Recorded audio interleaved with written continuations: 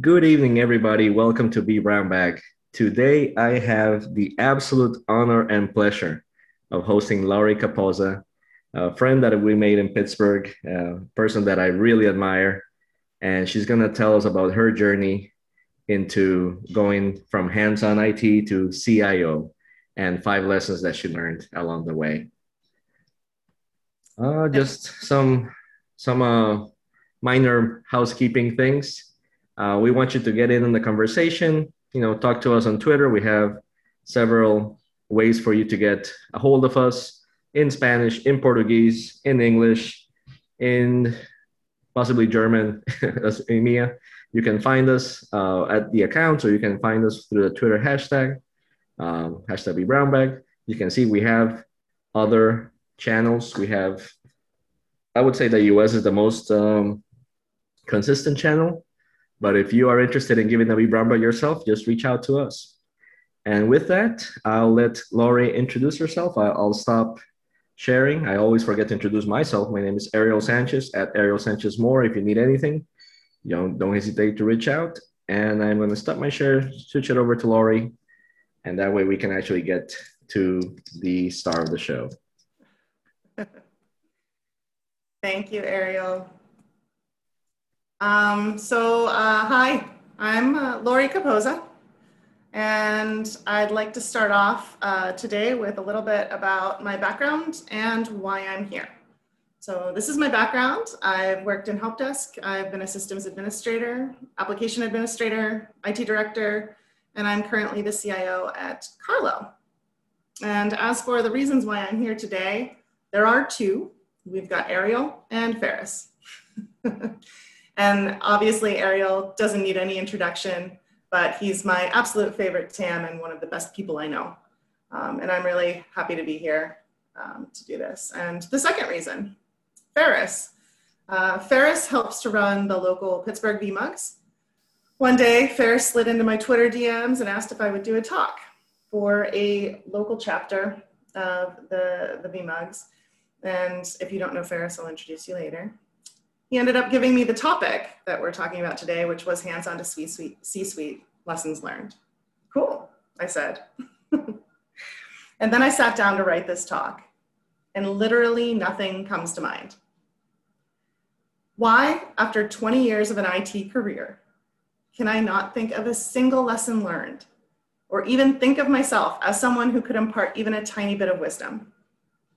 I look at all of your Twitter accounts and I follow all of your social media, and I see all of these super smart, accomplished, deeply technical people with these amazing backgrounds.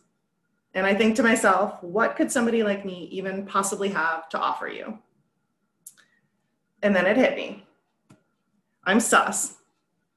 I'm an imposter. I mean, obviously I can do the job.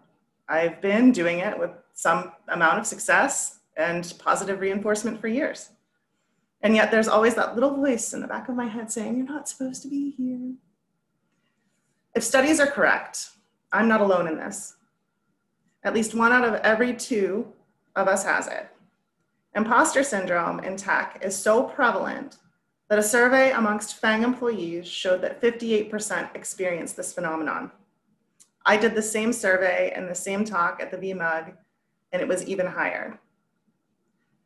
I've noticed in employees with imposter syndrome and in myself that in the short term, they can be ultra high performing employees, which doesn't sound so bad. But in an industry that is so rife with burnout already, it can accelerate or exacerbate that issue, which we already know runs high. It can also present itself in other ways, like individualism, perfectionism, which ends up ultimately standing in the way of progress, or employees even being unable to work in a team because they feel they must do everything themselves. I may or may not fall into one of those categories, which leads me to that first lesson learned. No one knows everything. Knowing that you don't know everything can make you a really valuable asset. It's okay to say you don't know, and it's okay to not know. It's okay to tell users or customers you don't know, as long as you do go find the answer. It's okay for your staff to not know, and it's okay to be vulnerable and to be human. In fact, I'd prefer an employee that admitted that they didn't know over one who pretended, or worse, thought wrongly that they did. So much of life in tech is people looking to you for answers. They call the help desk when they have a problem. They call the help desk manager when they have a problem. They call the infrastructure admin, the technician, the representative. And incidentally, they still call the CIO when they have a problem. People look to you as an authority, as the person with the answers. My advice is to share the information. Share it as freely and as widely as you can. Document it.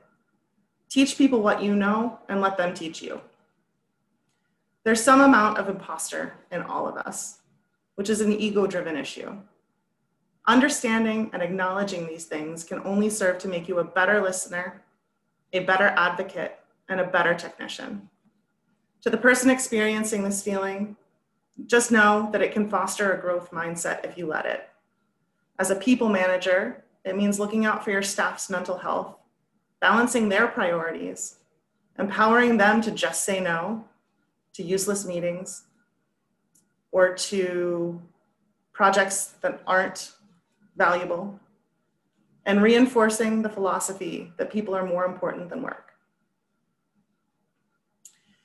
If you had told me 20 years ago that I would be the CIO of anything, or literally even in IT for that matter, I would not only have laughed hysterically, but also probably would have told you that you've lost your mind.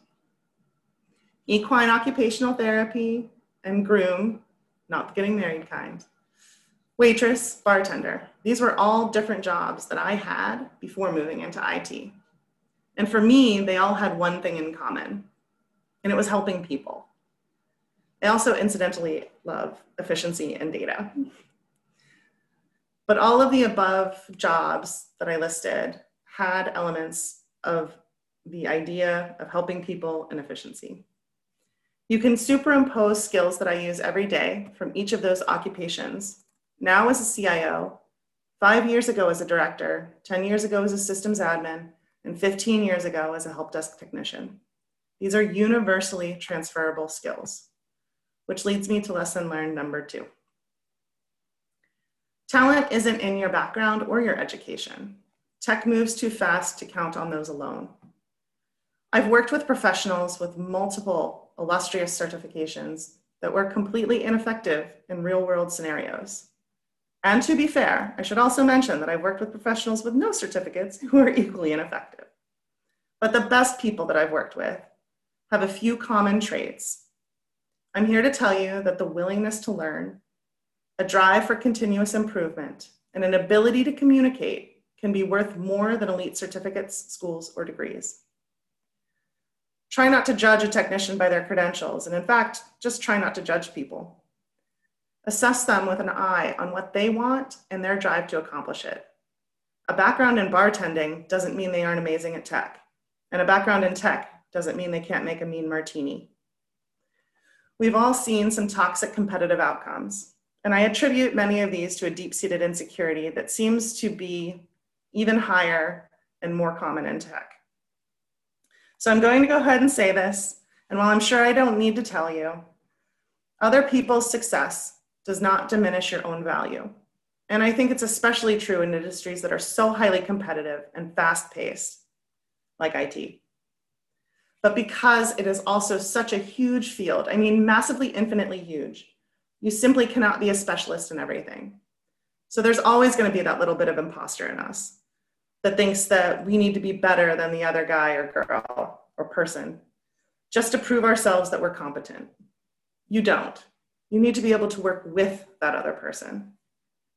Studies have proven that a team with mediocre talent can get more accomplished better than a team of geniuses. Why? Because when we're comfortable and safe, we take chances. We innovate, we create synergy. And I know that sounds like a buzzword, but if you really think about it, do you practice your V brown bag presentation with strangers, or do you do it with people that you know and trust will support you, even when you say stupid things or make bad jokes? Innovation comes from a place where you have to know that it's okay to fail. In order for it to be okay to fail, you have to not worry that your livelihood or future career growth depend on one brainstorming session or your most recent failure. You don't have to be an organizational leader to embody this. You can do this in any job at any stage in life. If you take with you the need to lift others up so that in the end, their success is not your failure, it's your success too. See people for who you are and what you can learn from them and how you can help them grow. Every single person you encounter has something to teach you. And this isn't specific to tech, but it's kind of a life philosophy.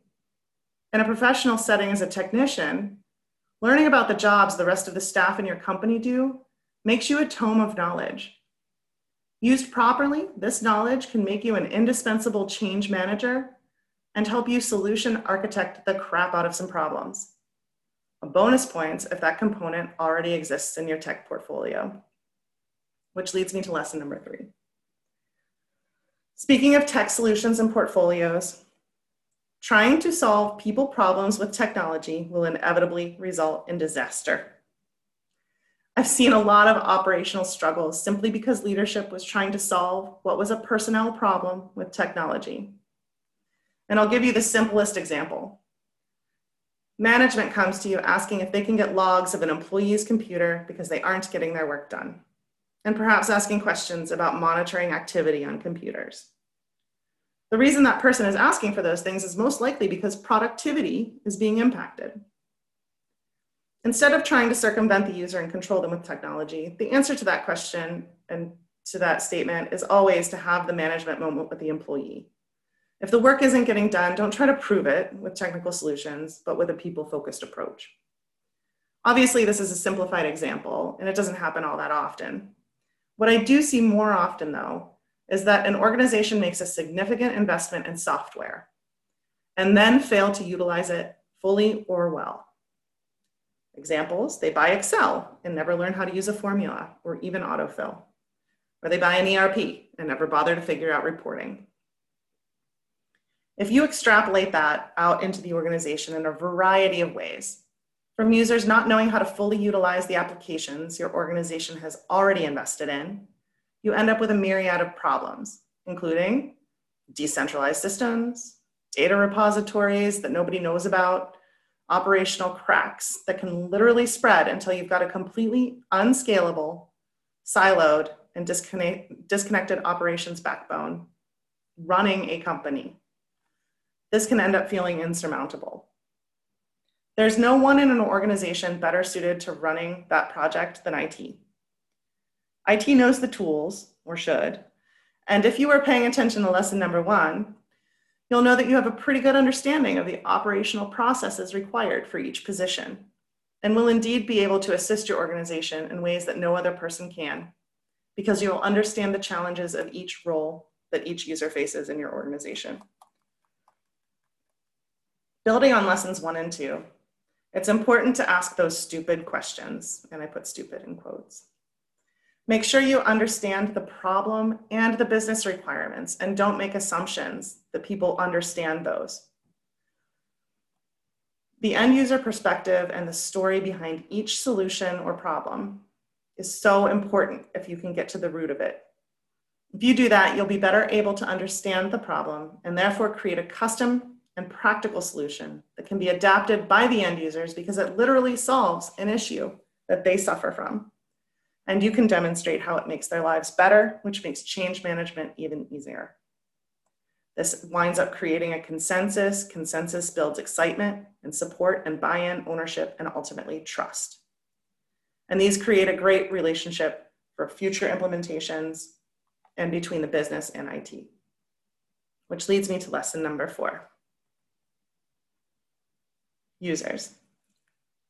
Even if the BOFH is your alter ego, and let's not pretend most, if not all of you, haven't dreamt of at least a few of those instances of petty revenge or malicious compliance, you have to admit that no matter what, IT wouldn't be IT if it weren't for the users. The reason most of us have jobs, and they're the ones we work for.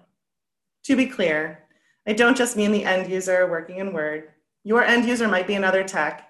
It might be management who relies on the ability to gather data to make decisions, or it might be someone in accounting. And don't get me wrong, If someone in accounting wants local admin rights, I'm not saying that you should do that, and you absolutely shouldn't.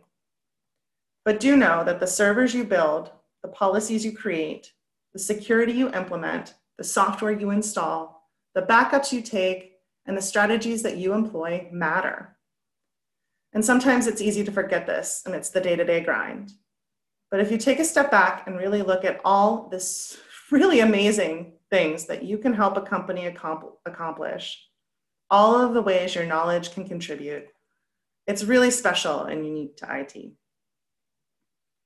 What I am saying is that we, the collective we, implement, support, maintain, and make possible not only making certain jobs feasible, but can literally be the differentiating factor in a business succeeding or failing. Envisioning two identical companies with identical employees. Company A has motivated, knowledgeable, thoughtful, user-centric, and communicative IT department. Company B has motivated and knowledgeable IT. All else being equal, which do you think will garner a competitive advantage? Which do you think will empower users to use the tools the business is invested in, thereby increasing efficiency, efficacy, and ROI? Which will fully realize the potential that they have and which will have a better time doing it? Understanding user stories isn't just for developers. It's for technicians, it's for management, it's for strategic planning, and it's for executives. It's for IT people, and it's for the entire business. If you're a C-level going after business-changing philosophies and competitive advantage opportunities, then looking into your IT department for those insights will serve you well. Understanding the struggles of your technical staff on an operational level will actually illuminate more about your growth capacity and future health than most people realize. Which brings me to lesson number 5. I've worked in many organizations and talked to even more. Some leadership felt IT was important enough to have at the table. Some didn't. And while it's becoming more and more common, it is still a debate. The lesson here is that IT belongs at every table where decisions are being made. It's up to your CIO or IT executive to understand the full impact of said decision and to communicate that back to the same table. IT supports literally everything, and the relationship is entirely codependent. Something all technicians know, and many businesses fail to realize, is that their entire future literally depends upon the technical decisions made on a day in and day out basis. And the leadership in many organizations tend to make decisions with huge technical impacts without understanding the implications to make those a reality. You all know what I'm talking about. And I think having been hands-on, supporting users, implementing solutions, making decisions, deciding on strategy, the thing that I've taken away from that is that the buy-in from leadership and leadership having some level of understanding and ownership means that IT can very competently translate their goals into a language that tech can actually support. So it's okay to invite yourself to the table. The worst thing they can say is no. You should be there. It's important, no matter what your product or service, that you are interfacing with the business and the customer on a regular basis. And this is true no matter what position you're in, whether it be the help desk level or the management level. Consultants and salespeople will always tell you, yes, we can do that, always. And no offense to anyone here, because that's literally your job. You enable what the client wants within the parameters of your product or scope. And this is where the responsibility really falls on the client, and oftentimes where I see implementations fail. If the client representatives that the consultants are interfacing with are people who don't have any idea what the downstream impacts of a decision are, then they cannot fully weigh the cost of that decision. And this is where oftentimes I see the utilization of those consultants or products fail. And this is where I think a technical background becomes a valuable asset. Understanding from the outset what the business value is and the effort required to make that a reality or to operationalize it means that you can make better decisions. Ultimately, what I'm doing from the hands-on to CIO perspective, people management isn't for everyone. And honestly, if you love hands-on IT, I don't know if the management is where you'll be happy. But my advice to anyone looking to move from tech into the management side of the world is to learn the business side of the house and become an end user advocate. This will create a fantastic combination that enables you to truly become a partner that can support any organization's strategic objectives. And to summarize pretty much everything that I've talked about, tech is nothing without the people that make it turn: the users, the supporters, the implementers, and the decision makers. Thank you. That was pretty awesome. And you had me thinking and thinking at each one of them. I only have one comment, and that is that I want to see this presentation in 2 or 3 years when you have gotten a little more of these, because each one of them is so good. I really enjoyed it. Thank you. So what do you think has changed? I mean, you gave this presentation, I want to say April maybe. Yeah. And is there anything that you feel more strongly about or less significantly so? Has anything changed?